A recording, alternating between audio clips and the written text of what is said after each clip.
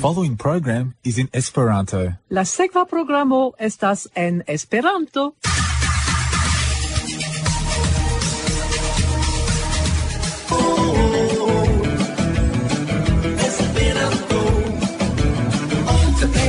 De vin renkontis mi refoje amo kaj la mar iu lingvo pomaro Esperanto pomaro estas alvenita la foro por aŭdi la infana 40 3ZZZ 92.3 FM 3 zozozo 92.3 como. Do jen la tempo por la Esperanto elsendo de la 22 de januaro 2024. Por presenti ĝin en la studio sidas Matt, saluton al mi. Kaj mi, Franciska. Plie, mi kunmetis la erojn de la programo kaj funkcigas la panelon. Do ni ne spertas la sekan varman veteron pro El Niño, kiel annoncis la fakuloj en septembro-oktobro, ĉu? Ja, do la samaj fakuloj klarigas nun, ke ne nur la movoj de la varmaj akvoj en la tropika Pacifiko gravas, sed ankaŭ la ventoj de la oriento al la okcidento, al Sud-Aŭstralio gravas. En somero ili pli proksimas Antarktikon, do estas pli da ŝancoj ke pluvos sur la orienta parto de Aŭstralio. La Buroo pri Meteorologio agnoskas ke pro la klimatŝanĝo pli malfacilas antaŭvidi kia estos la vetero, aparte kiam venos la ŝtormoj. Do, ni ne metu nian pluvmantelon je la fundo de la ŝranko. Ĝuste. Do nu, kion vi proponas al la aŭskultantoj hodiaŭ, Matt? Hodiaŭ mi proponas du artikolojn. La unua estas de unu el miaj plej ŝatataj verkistoj en la Esperanta mondo, Viktoro Sole, en la revuo Kontakto, numero 314 el la rubriko La Fenestro. La titolo estas Ĉu dividi? Ĝi koncernas la Esperantan lingvon. Kaj la dua artikolo, kiun mi proponas hodiaŭ, estas de Cristina Casella, el la revuo Monato, kaj la artikolo nomiĝas Kia estonteco por la tradukistoj kaj interpretistoj.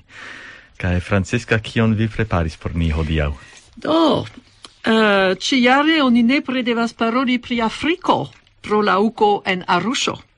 Do ĝuste Stefan MacGill en Eko numero 3 por la jaro 2024 raportas pri la preparkunsido en Aruŝo kaj en la revuo la Sago numero 122 Henriel klarigas kio estas raiamandreny en la malagasa kulturo kaj en la sama numero estas interesa artikolo pri Venezuelo kaj kiel Venezuelo provas ŝanĝi siajn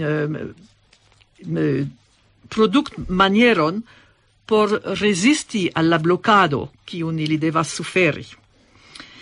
Do, alia grava problemo en nia nuna mondo estas la traktado de virinoj. Perla Martinelli en Literatura revuo numero 326 donas la exemplon de Narges Mohammadi en artikolo titolita Pac-nobelo kronas la forton de Iranino. Do ni aŭdos kanton de Afriko, kompreneble, Ŝanĝi de Zhou-Mack Mafuila en la kompaktdisko Originoj, kaj famkonatan kanton de Edith Piaf, La vivo rozas, cantita de Joelle Rabu. La canto estas en la kompaktdisko Emocioj. Kaj en la sama kompaktdisko ni aŭdos Veselin Damjanov, kiu kantas la arion de Figaro. Do, por tiuj kiuj intencas ĉeesti la Universalan Kongreson en Aruŝo, aŭ kiuj ankoraŭ hezitas, jen la raporto de Stefan MacGill pri Sukcesa preparkunsido en Aruŝo. 31 esperantistaj aktivuloj de Tanzanio, Burundo, Kenjo, Kongo, la Republika Demokratia Republiko, lertiĝis sub la respektaj gvidoj de Francisco Morelli, Jeremy Sabiumva, Maria Rosaria Spanjo kaj Konstantin Mahuchi pri kongres organizo, informado, interpretado, turisma gvidado, teama laboro, merkatiko, krom per prelegoj kaj aktivaĵoj celante prepariĝi por la 100-naŭa Universala Kongreso. Do, la seminario, la kongreso okazos, tiu konferenco okazis de la 5 ĝis la 7 de januaro 2024. La konsido havas kroman utilon en tiu ke ĝi helpas solvi konkretajn mankojn surloke.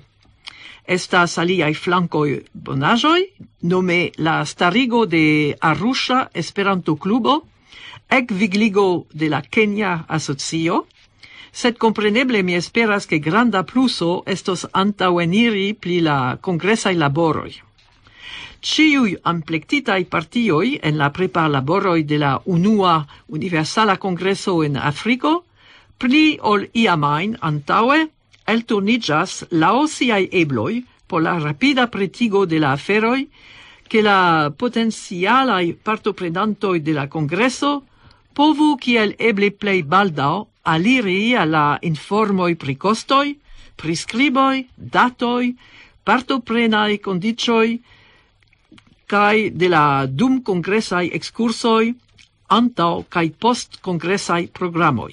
Same al la informoj pri la loĝkostoj, servoj, distancoj, hoteloj, gastejoj rezervitaj por la kongreso kaj al aliaj gravaj sciigoj en ligo kun la kongreso.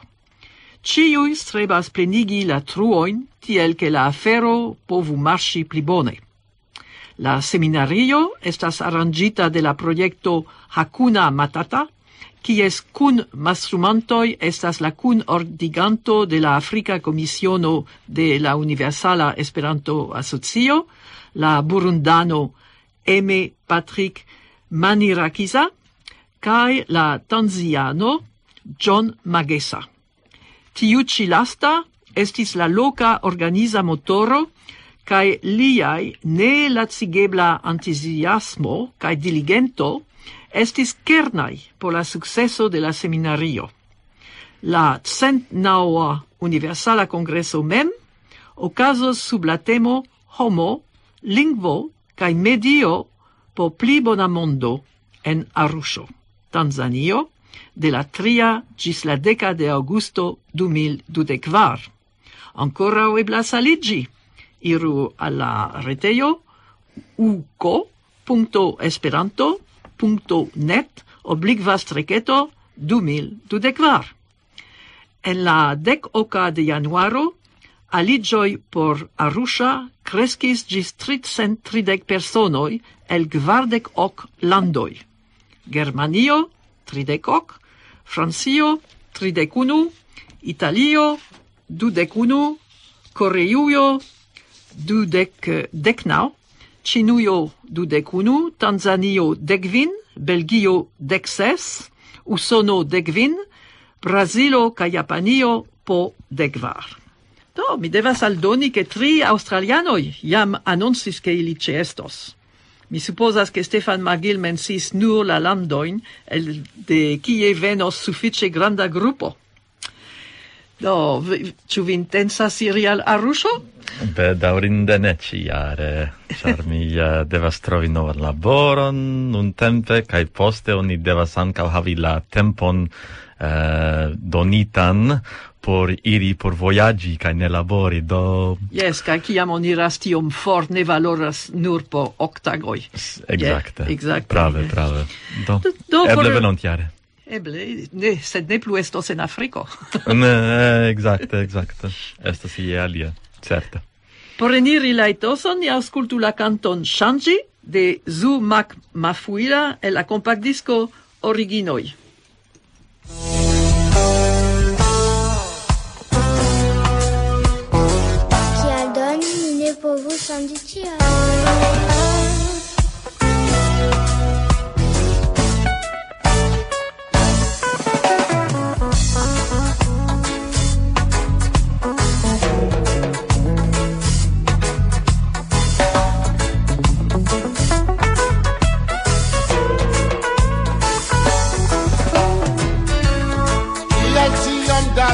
militoj kaj malfeliĉ.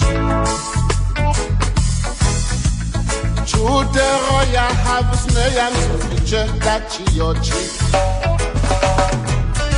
Kaj kiam festas vi, jen kaŝiĝas ni en mizero. Tiel asieni por ni, ĉar por multaj la viv estas infero. Ne, kial ne ŝanĝi jam. Ne, kial ne ŝanĝi jam. Mi vidis inojn ridi pro feliĉ, plori aliajn pro malesper. Mi vidis inojn ridi pro feliĉ, plori aliajn pro malesper.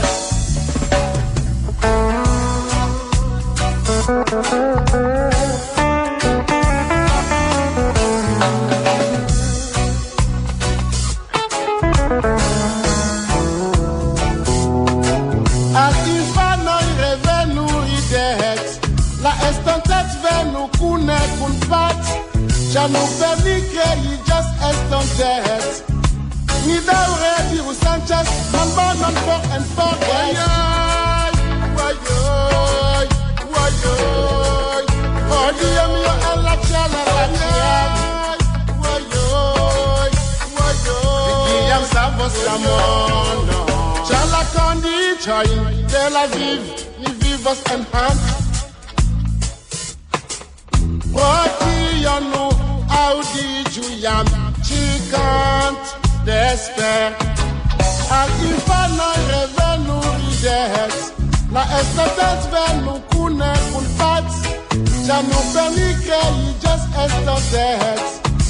Ni daŭre diru senĉas malbonon for enforges. Infanoj revenu ridet, la estontet venu kune kun pat, ĉar nu per ni kreiĝas estontet.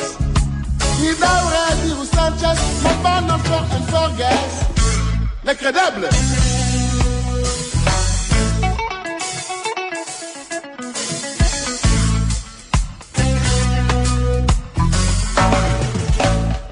Severe volas vi ŝanĝon, jam decidu laŭ aranĝo.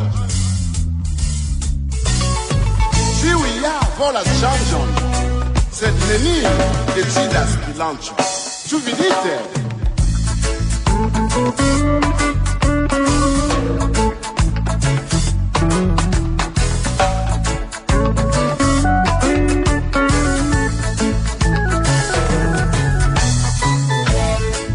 Ne, kial ne ŝanĝi? Mi ŝanĝas tion ĉi. Ne, kial ne? Sed kial do mi ne povus ŝanĝi tion? Ni aŭdis la kanton Ŝanĝi de Zhou-Mack Mafuila. Ĝi estas en la kompaktdisko Originoj. Do ni restu en Afriko kun la artikolo de Henriel pri raiamandreny, aperinta en la Sago numero 152, kaj ankaŭ ili volas ŝanĝojn.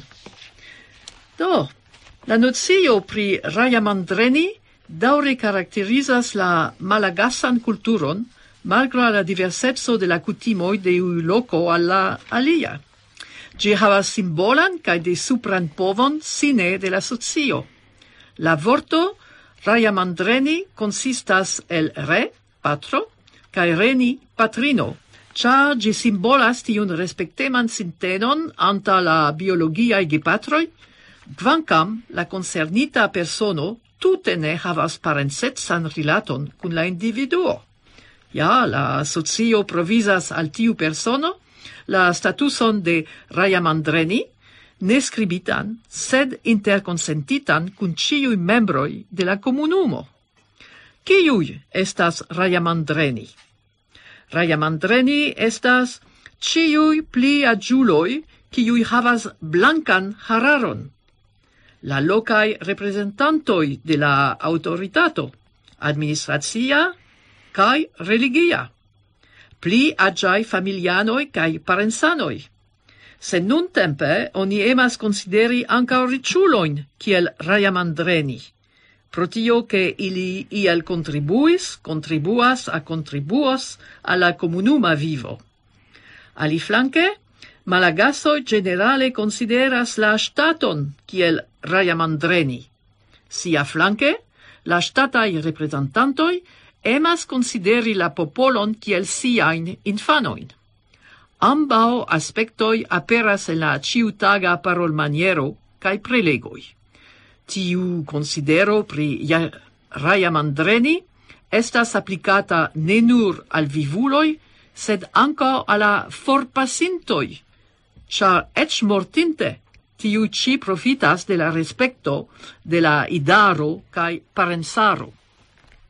Ĉiuj honoroj estas do donitaj al la raiamandreny, sed interŝanĝe ili devas klopodi harmonigi la socian vivon unue per la parolo, prelego, kaj due per la ideo. Ili iniciatas la necesajn ritojn, ili propetas la benon de la familio, komunumo, antaŭ Dio kaj la prapatroj. Krom tio, se okazas konfliktoj inter la membroj, la raiamandreny intervenas por aranĝi la aferon.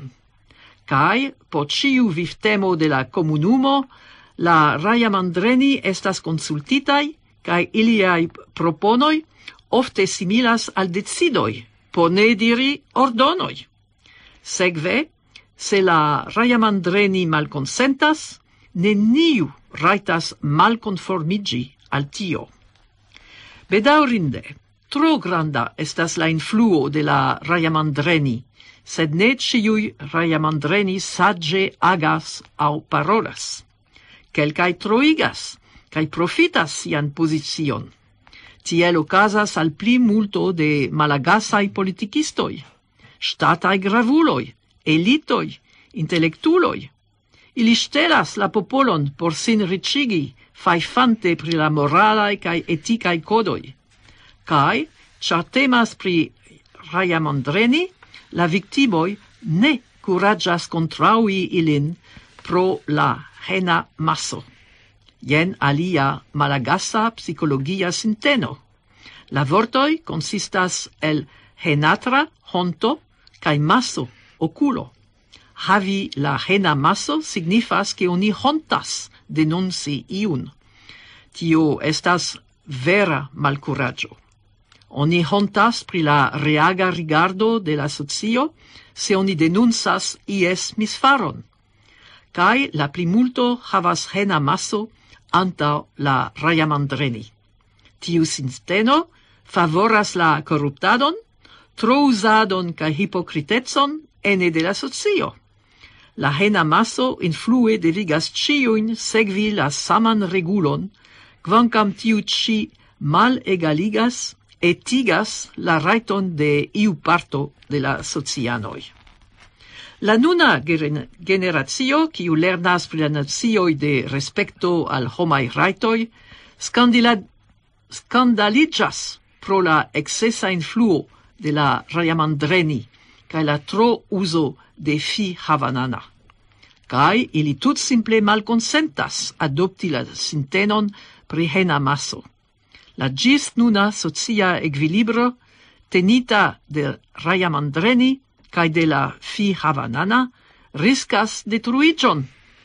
Se ĉio perdas sian sakralan hasina, se neniu plu timas la cini aŭ fajfas pri la drano provizita de raiamandreny, malrespekto regos la interpersonan rilaton, ĉar tiuj nocioj ja entenas ion bonan por la socia vivo.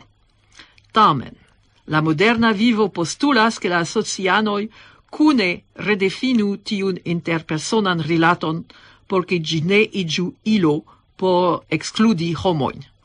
La celo estas vera socia harmonio en kiu ĉiu membro emancipiĝos, sed la malagasa socio malrapide aliras al tiu vojo.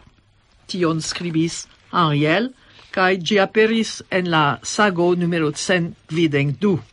Yes, ŝanĝoj aparte sociaj ŝanĝoj ne povas esti rapidaj. Eĉ revolucioj ofte kondukas al samo en aliaj vestoj. Do, Matt, vi nun parolos al ni pri interesa lingva problemo, ĉu ne? Yes, prave. Kaj Marcel eble ĝojus, se li estus ĉi tie por aŭdi tiun ĉi artikolon. Nu, ĝi nomiĝas Ĉu dividi? En interesa YouTuba filmeto, kiun mi trovis en la kanalo de Londona Esperanto Klubo, mi audis ke signoro Brian Moon klare menciis ke estas problemeto pri la esperanta verbo dividi, ĉar ni uzas ĝin por du sufiĉe malsamaj aferoj. Se mi dividas mian panon kun vi, la parton kiun mi donis al vi, mi ne manĝos.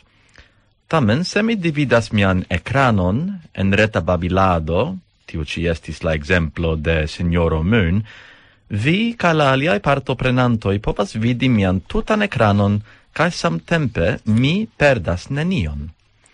Tui mi memoris che tio rilatas al interesa economia teorio de professoro Paul M. Roma, Nobel premiita en 2018, kiu diris che estas du spezoi de havaĵoj, konkurai kaj ne konkurai havaĵoj, anglalingve rival and non-rival goods, laŭ la originaj anglaj esprimoj. Konkura havaĵo estas ekzemple la jam menciita pano, ĉar se mi manĝas ĝin, vi ne povas ĝin manĝi. En tiu ĉi okazo, dividi estas tre precisa verbo, ĉar la parton kiun mi donas al vi, mi ne povas manĝi. Do krom mia pano, miaj libroj, mia veturilo kaj miaj ŝuoj estas kompreneble konkuraj havaĵoj.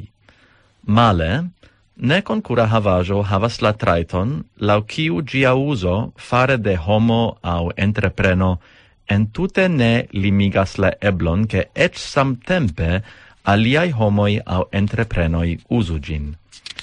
Exemple, la teoremo de Pitagoro estas uzebla de la tuta homaro. Gi ne eluzigas. Kai tiai estas cefe la ideoi. Ne malofte, ideo, do ne konkura havaĵo, aperas ligita al ilo, do ja konkura havaĵo. Tia maniere oni devas aceti la ilon por apliki la ideon. Tamen, tre baldaŭ iu alia kreos pli malmulte kostan ilon por apliki la saman ideon. Por protekti la kreadon de ideoj, oni inventis la patenton, kiu en si mem estas ideo, do alia ne konkura havaĵo. Tiel la inventisto povas ion gajni pro sia kreaĵo almenaŭ dum limigita tempo. Curiosa afero estas che novaj teknikoj igis konkurajn havaĵojn ne konkuraj. Exemple, antaŭe, kiam oni aĉetis filmon aŭ muzikon en fizika aĵo, disko, videokasedo, kompaktdisko kaj tiel plu, oni klare aĉetis konkuran havaĵon. Vi povis pruntedoni ĝin al mi, sed dum mi havis ĝin, vi ne povis ĝin uzi. Tamen, de kiam la tekniko ekebligis kopii ties enhavon, la afero tute ŝanĝiĝis, kaj la entreprenoj fulmrapide modifis la kondiĉojn. Vi jam ne posedas la filmon aŭ la muzikon mem, sed vi havas nur la rajton ĝui ĝin sub kelkaj limigaj kondiĉoj. Brian Moon proponis ke en tiaj okazoj, kiam ne ekzistas, ni diru perdo, oni uzu la esperantan verbon kunhavigi. Do, mi kunhavigas mian ekranon, sed mi kundividas mian manĝon.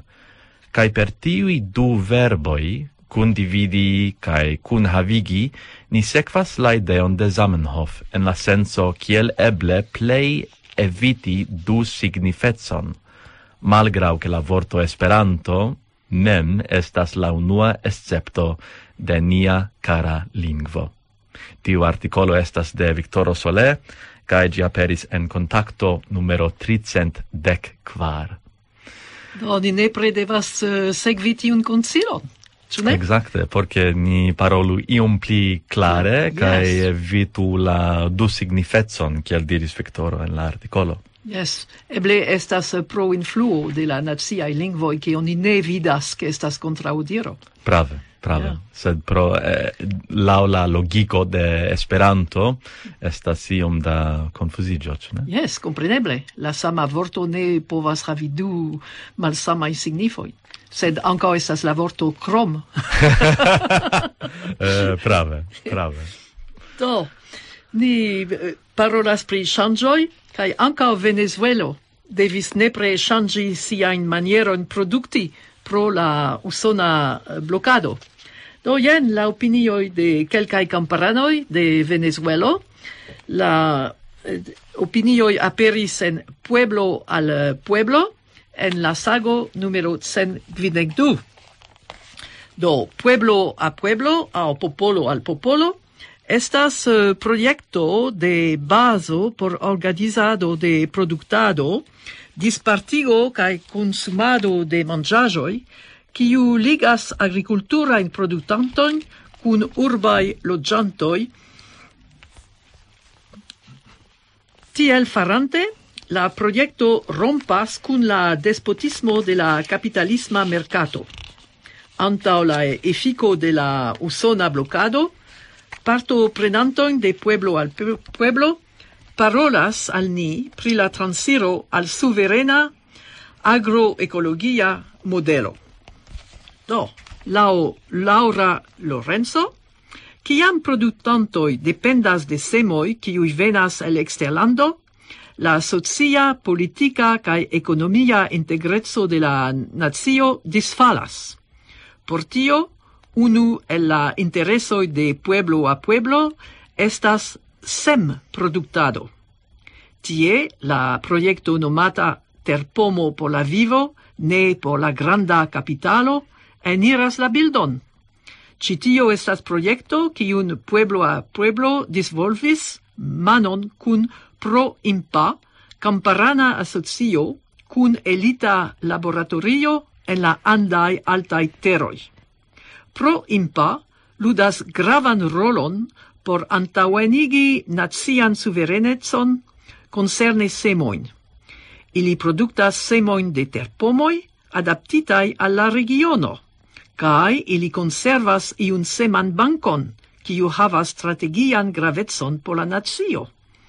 Preter tio, homoj asociitaj kun Pro Impa produktas terpomojn. Kiel plej multaj kamparanoj en la lando, ili devas fidi je makleristoj, kiuj aĉetas iliajn kultivaĵojn je tre malaltaj prezoj. Poste, kiam ilia produktado vendiĝas al la merkato, la marĝeno estas grandega. Papa para la vida, terpomoj por vivo, estas iniciato kiu komenciĝis ĉirkaŭ 2018. Ĝi ebligas al Pro Impa kaj Pueblo a Pueblo regi la tutan ciklon de terpoma produktado, la tutan vojon de la semoj ĝis konsumado. En simplaj vortoj, tio estas nutraĵa suvereneco. Venezuelo kutimis aĉeti semajn terpomojn el Kanado, kaj ni kutimis dependi de Monsanto kaj aliaj transnaciaj grandkapitalismaj firmaoj por akiri agrikulturajn enigaĵojn por la rikolto. Tio estis malforta flanko, kaj la malamikoj uzis ĝin por provi trudi Venezuelon al submetiĝo. Inter multaj aliaj problemoj, la blokado faris terpomojn, kiu estas grava parto de nia nutro, tre malabundajn. Papa para la vida ebligas al kamparanoj disiĝi de dependeco de eksterlandaj semaj terpomoj, alportante la longan sciencan laboron de Pro Impa, kune kun Pueblo a Pueblo, capablo disdoni ekster la merkato. Inter 2018 kaj 2020, ni disdonis 160 ĝis 210.000 kilogramoj da terpomoj jare. Tial ni diras che Papa para la vida repuŝas la kapitalisman merkaton kaj kondukas nin en la direkton de nutra suvereneco. Per ĉi tiu iniciato, terpomoj nun estas en la manoj de la vilaĝo, de la semo ĝis la tablo. Elpreni la teron de la grandaj terposedantoj estas tute justa, sed se produktado daŭre estas organizita laŭ la nun norma unu produktanta logiko, kiun kapitalistoj trudas, ni ne nur malriĉigos kaj malsanigos la grundon, sed ankaŭ restas plu dependaj de la merkato. Kaj nutra severeneco estos for.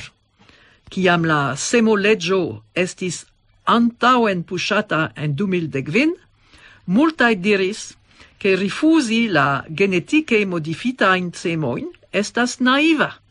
Fine, montriĝis che la usona blokado mem limigis la aliron de Venezuelo al konvenciaj agrikulturaj enigaĵoj, de transgenaj kaj modifitaj semoj ĝis agrikulturaj ĥemiaĵoj. Se ni antaŭe estintus transirintaj al tiu konvencia agrikulturo, la blokado havus pli malgrandan efikon. Eĉ se la efiko de la sankcioj estas devastiga, ni lernis multon survoje. La plej grava afero el nia perspektivo estas laŭgrada ŝanĝo al ekologiaj enigaĵoj inter kamparanoj.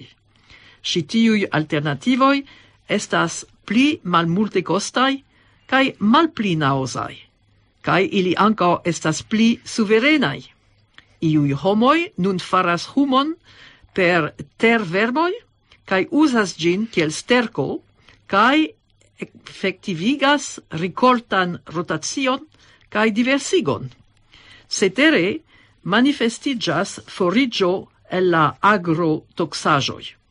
Ĝuste nun la konvenciaj fungicidoj por tomatoj venditaj de ekocidaj kompanioj kostas pli ĉirkaŭ $1,500 usonaj por unu akreo. Kontraste, ni havas memproduktitan mineralan komponaĵon kunmetitan de kupra sulfato kaj kalko. Ĝi estas same efika, multe malpli naŭza por la kamparano kaj la tero, kaj postulas investon de nur ĉirkaŭ po $100 por unu akreo. Fine, kiam temas pri transiro al agroekologio, ekzistas la problemo de fi-varbado. Bayer kaj Monsanto elspezas centojn da milionoj en reklamaj kampanjoj ĉiujare. Sekve, multaj produktantoj opinias, che malproximiĝis de agrotoksaĵoj estas simple memmortigo. Tamen, kiel ĝi rezultas kiam la uzo de pesticidoj estas multe pli malalta en la 1960-aj jaroj, la perdo de produktado pro plagoj estis ĉirkaŭ 32 elcentoj, compare kun la nuna perdo indico, kun ampleksa uzo de pesticidoj estas ĝis 37 elcentoj. Ni devas pli bone eduki la produktantojn. Do, certe Venezuelo, kvankam la kamparanoj suferis de la blokado, trovis alian vojon. Estas same kiel en Kubo, kiam komunismo disfalis. Ege interesa. Nun mi havas artikolon el la revuo Monato, kaj ĝi koncernas alian problemon aŭ eblan problemon en la mondo, kio estas la artefarita inteligenteco. Do, la artikolo nomiĝas Kia estonteco por tradukistoj kaj interpretistoj. En la lasta jardekoj, artefarita intelekto, alinome AI, revoluciis multajn industriojn Kaj la mondo de tradukado kaj interpretado ne estis escepto. Maŝinoj iĝas ĉiam pli kapablaj en la traktado de homa lingvo, kiu ampleksas la diskuton pri kiel tio povas influi la estontecon de profesioj rilataj al traduko. Kion oni povas atendi en la venontaj jaroj? Ĉu tiuj profesioj estas iam tute malaperontaj? La evoluado de AI en la lasta jaroj ĉefe estis puŝata de programoj pri maŝinlernado, precipe pere de tiel nomatai arte faritai neurai retoi.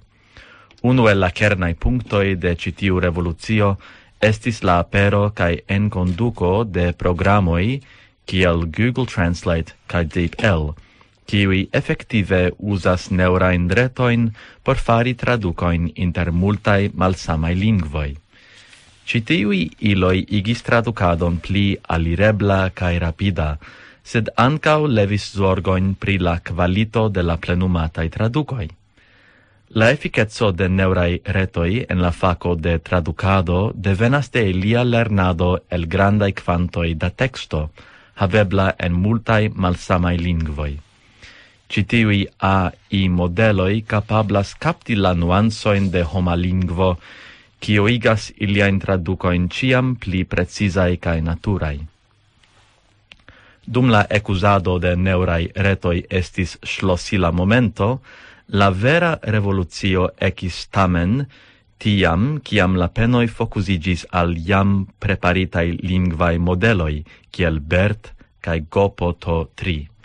Citiui modeloi capablas compreni la contexton, cae tiel produkti traducoin de alta qualito. Tamen, la estontezo de interpretado cae traducado ne simple rilatas alla anstatauado de homoi per machinoi. AI estas ja potenza ilo, sed gi ne povas tute anstataui la sperton, cae precipe la empation necesain por bona homa interpreto. Profesiai interpretistoi povas funde compreni la culturan contexton, certain nuansoin de lingvo, cae precipe la emoin cae intensoin de parolanto, kiuin machino ancora ne bone captas. Crome, estas multae situazioi kie interpretado fare de homo estas fundamenta, kiel diplomatiai intertaktadoi, comerciai convenoi, cae comunicado en urgiai situazioi. Homai interpretistoi povas rapide adaptigi al ŝanĝoj kaj solvi problemoin en reala tempo, kiu estas malfacile atingebla per AI. Do, kvankam AI jam faris impresajn progresojn, la profesio de interpretisto restas reĝa kaj petata en multaj situacioj. Tamen, estas grave che interpretistoi adaptigiu alla novae technologioi, cae lernu cun labori cun AI por pli bonigi la qualiton de la liveratai servoi. Kiel la patro de automata traducado, estas considerata la brita matematicisto Alan Turing. Dum la dua mondmilito li laboris super la proiecto de malcifrado de la codo Enigma, cae ecmontris intereson pri automata traduco. En 1950 li publicigis articolon, titolitan anglalingve Computing Machinery and Intelligence, comput machinaro cae intellecto, kiu la unuan foion pritraktis la ideon de automata traduco inter machinoi cae homa lingvo. La unuae pionirai provoi pri automata traducado datumas de la 1950 cae 1960 jaroi, cun proiectoi kiel Georgetown IBM, Experiment cae ALPAC, Automatic Language Processing Advisory Committee, Esperanta Lingve Consila Comitato pri automata lingva pri laborado en Usono. Tamen, la comenzae resultoi estis malcontentigai, char la machinoi havis grandain malfacilajoin compreni la contexton cae nuanzoin de la homa lingvo. La limoi de automata traducado concernas lingvan plursenson, do lingvoi ofte enhavas ambiguain vortoin au frasoin, kiui postulas comprenon de la contexto, por esti giuste traductatai, culturon cae contexton, effica traducado ofte postulas scion pri cultura contexto cae idiomajoi, kiuin machinoi eble ne plene comprenas, mal oftain lingvoin, ci lastai au locae dialectoi povas presenti defioin por machinoi, char ili povas havi limigitain lingvain rimedoin por la trainado de modeloi. Crean traducon. En quelcae textae formoi, kiel literaturo au poesio, crea traduco postulas reflecti arton cae homan sentemon, kion malfacile eblas atingi per automata traduco. Grammaticain cae semanticain eraroin. Machinoi povas fari grammaticain au semanticain eraroin, kiui povas influi la comprenon de la messaggio fare de la ricevanto. Malgrau tiui limoi, arte farita intellecto jam faris grandain progressoin en automata traducado, cae daure plibonigas. Tamen, homa traduco plu estas essenza en citiui situazioi, kie extrema precisetso, cultura compreno, cae sentemo, estas necessai. Resume, estontece interpretado cae traduco estos signife influatai de AI, sed ne tute anstatauatai. La combino de homai competentoi cae technologiai iloi povas conduci al pli rapidai, efficae cae alt qualitai traducai servoi. Dum AI jam multe evoluis, plu existas spazio por pliai cresco cae disvolvigio en citiu daure evoluanta sectoro. Do certe, pen valoras ec nun tempe studi por farigi lerta traducisto au interpretisto, capabla exploati la nunan defion por conduci traducadon cae interpretadon al ciam pli altai niveloi. Tiu articolo aperis en la plei lasta eldono de la revuo Monato, tio estas de februaro 2024, cae gin verkis la articolon Cristina Casella. Ca mi volis ancau diri, che mi audis iu interpretistino el Slovakio, kiu diris en iu rencontigio, cae dum si laboras, se iu parolanto diras, doni dirus scherzon, au faras culturan alludon, la interpretisto devas ege multe pensi pri kiel traduci tiun concepton, au comunici tiun concepton, au tiun scherzon, porque gi estu comprenato. Do tio estas alia defio, cae si diris unu foie, do citiu interpretistino, che iu metodo kiun si usas, se la scherzo entute ne traduceblas, estas por diri do, por contentigi la parolanton, cae ancau la homoin kiui sidas circa vi, ciu vi povas ridi nun, porque la audantoi ridu cae contentigu la parolanton, cae ancao por eviti la malagrablan occasion au situacion kie la scherzo entute ne traduceblas. Do tio estas afero kiun machino eble ne elpensus. Post longa tempo, ni devus multe labori po meti datumoin porque li povu. Exacte. Sed estas kelkaj vortoj kiu povas esti ambiguaj en inu lingvo kaj ne en alia. Giuste. Do, estas tre malfacila. Au parolanto subite parolas en dialecto, au diras ion el iu poemo, kaj kiel traduki tion machino, sen la sperto, sen la kono. pri la kulturo kaj tiel plu. Yes, do ni prefere restu optimistai, kai pensu che tradukistoi kai interpretistoi nepre estos bezonatai. Giuste. Do ni auscultu nun la canton de Edith Piaf, La vivo rosas. Joelle Rabu cantas gin en Esperanto. Ĝi estas en la kompaktdisko Emocioj.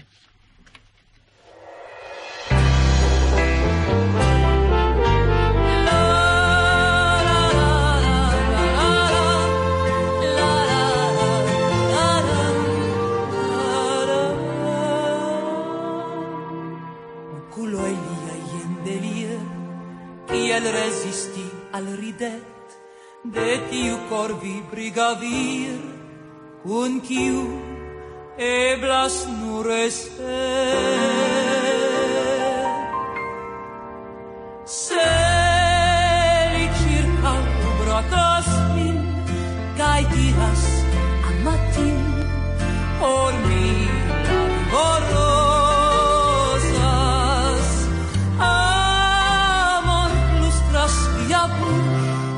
Kun sorĉo kaj kortuŝ, kies kvankam li nur prozas. Mi nun plenas je la riĉ de rava feliĉ, kaj tion li kaŭzas. Li estas mia, milia dum mi li portu da vivo, ea sufiĉas rigar, perdiĝas singar en koro par. Ni amas nokte ĝis plensa, feliĉas firme kiel rok, la vivo gvidas nin kun glad, lesure brie gis sufor. Se li circa brakas min, kaj diras matin, por mi vivo rosas. Amon flustras lia buŝ, kun sorĉo kaj kortuŝ, ies kvankam nur prozas.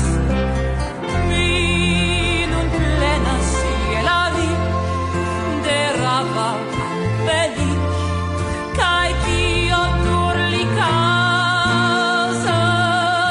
Li estas mia, milia dum mi tion promesis, li portu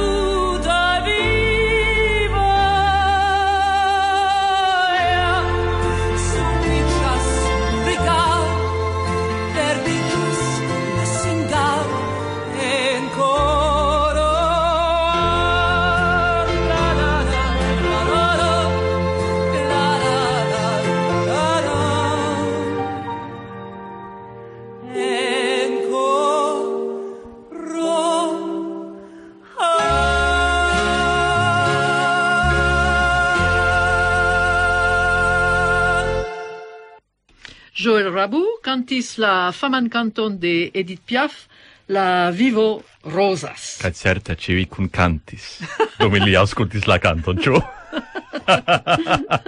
Kiel ankaŭ mi faris.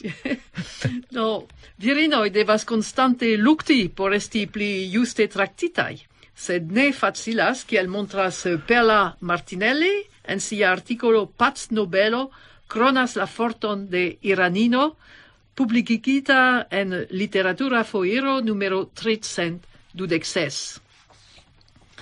La ĉiara Nobelpremio pri paco estas rekta mesaĝo kontraŭ la maldemokrata kaj hontinda supremado plu cruele okazanta en la Islama Respubliko de Irano kontraŭ la bazaj virinaj rajtoj. La prestigia rekono iris fakte al ina encarcerigita ĵurnalisto jam de pluraj jaroj, sen lace activanta Narges Mohammadi, kiu estis ankaŭ vicdirektoro de Centro por la defendo de la homaj rajtoj, ne registara organizo fondita de la samlanda Nobel laureatino Shirin Ebadi. Deprimas la constato che 20 jarojn poste Ebadi estis premita en 2003. La situacio en Irano ne nur ne pliboniĝis, sed eĉ pli ferocas, aparte kontraŭ virinoj. La norvega Nobel Komitato premiis la iranan aktivulinon, nun elpagantan plurajn kondamnoj en la prizono de Evin en Teherano, pro ŝia luktado kontraŭ la supremado de virinoj en Irano kaj pro la promociado de homaj rajtoj kaj libereco por ĉiuj. Temas pri enorma persona costo. En la lastaj 25 jaroj Narges estis arestita 13 foje kaj 5 foje kondamnita por sume 31 jaroj da prizono kaj 154 vipo-batoj. Yes, vipo-batoj. Kvankam nekredeble en tiu lando iam malfermita al laika moderneco, tio tamen nun okazas. Attribuante la pacpremion al Mohammadi, la norvegaj ĵurianoj volis ankaŭ danki la milojn kaj milojn da personoj kiu manifestaciis kontraŭ la diskriminacia kaj suprema politiko de la teokratia registaro kontraŭ la iranaj virinoj.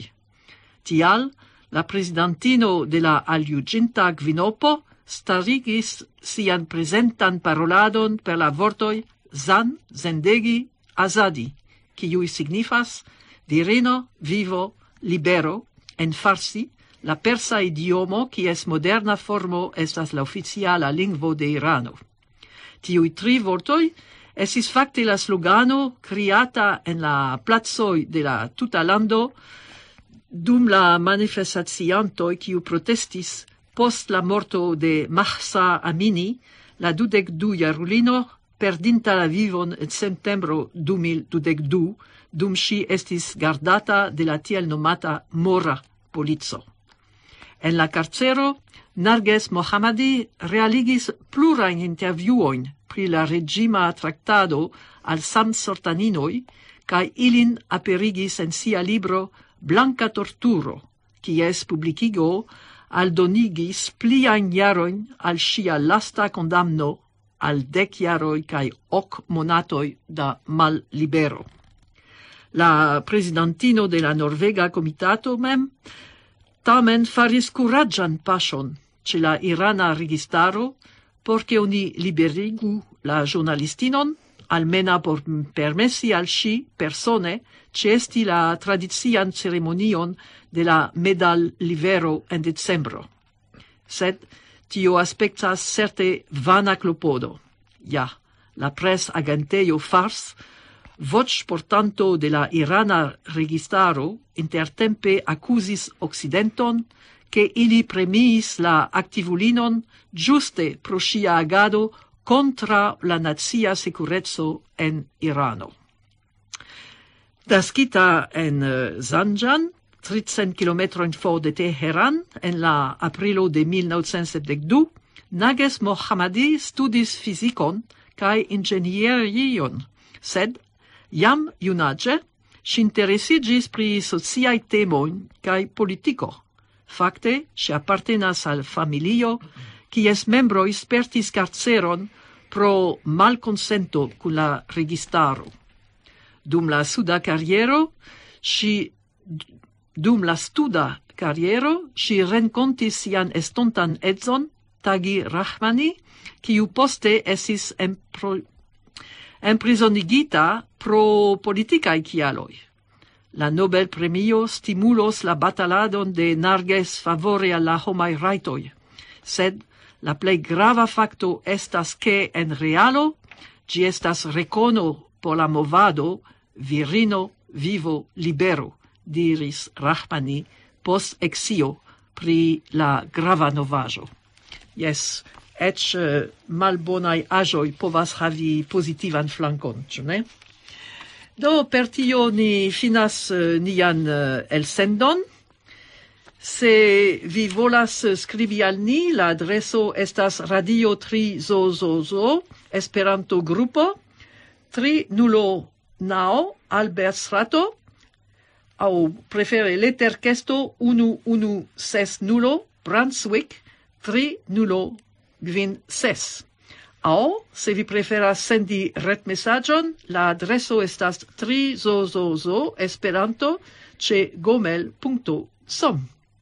Se vi desiras reaŭskulti la elsendon, vi havas du eblecojn, aŭ la retejo de la radio www.3zozozo.com.au aŭ la arkivejo de la Melburna Esperanto Asocio www.esperanto.org.au.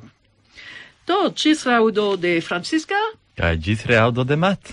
La lasta canto estas cantita de Veselin Damjanov. Temas pri la Ario de Figaro, kaj ĝi ankaŭ troviĝas en la kompaktdisko Emocioj.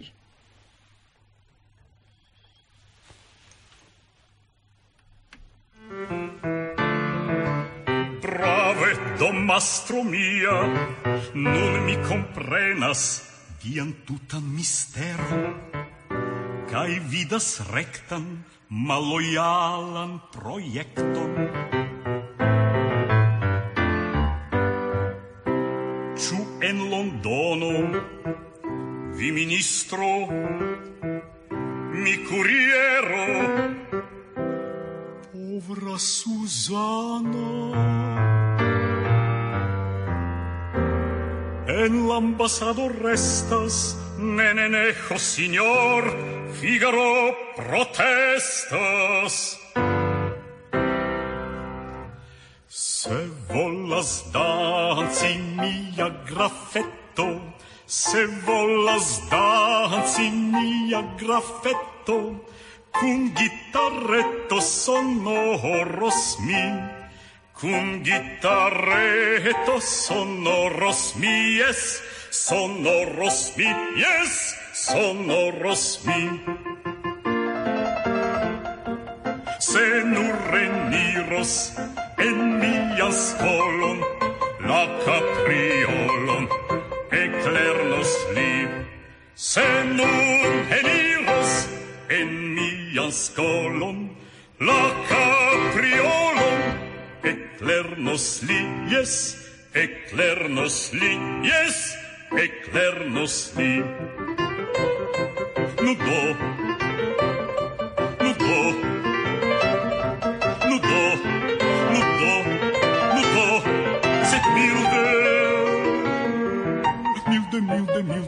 sed milde. Cion secreton ja simulante conos mi. Ciù per casciado, ciù per trompado, jen cum brusaggio, jen cum flataggio, baron d'agero in mi renverso stui. Ciù per casciado, ciù per trompado, jen cum brusaggio, jen cum flataggio, baron d'agero in mi renverso stui, baron d'agero in mi renverso stui, baron d'agero in mi renverso stui, reverso stui. Se volas danci mia grafetto, se volas danci mia grafetto, cum gitarretto sonoros mi, cum gitarretto sonoros mi, yes, sonoros mi, yes, sonoros mi. إذا كنت تبحث عن سيارة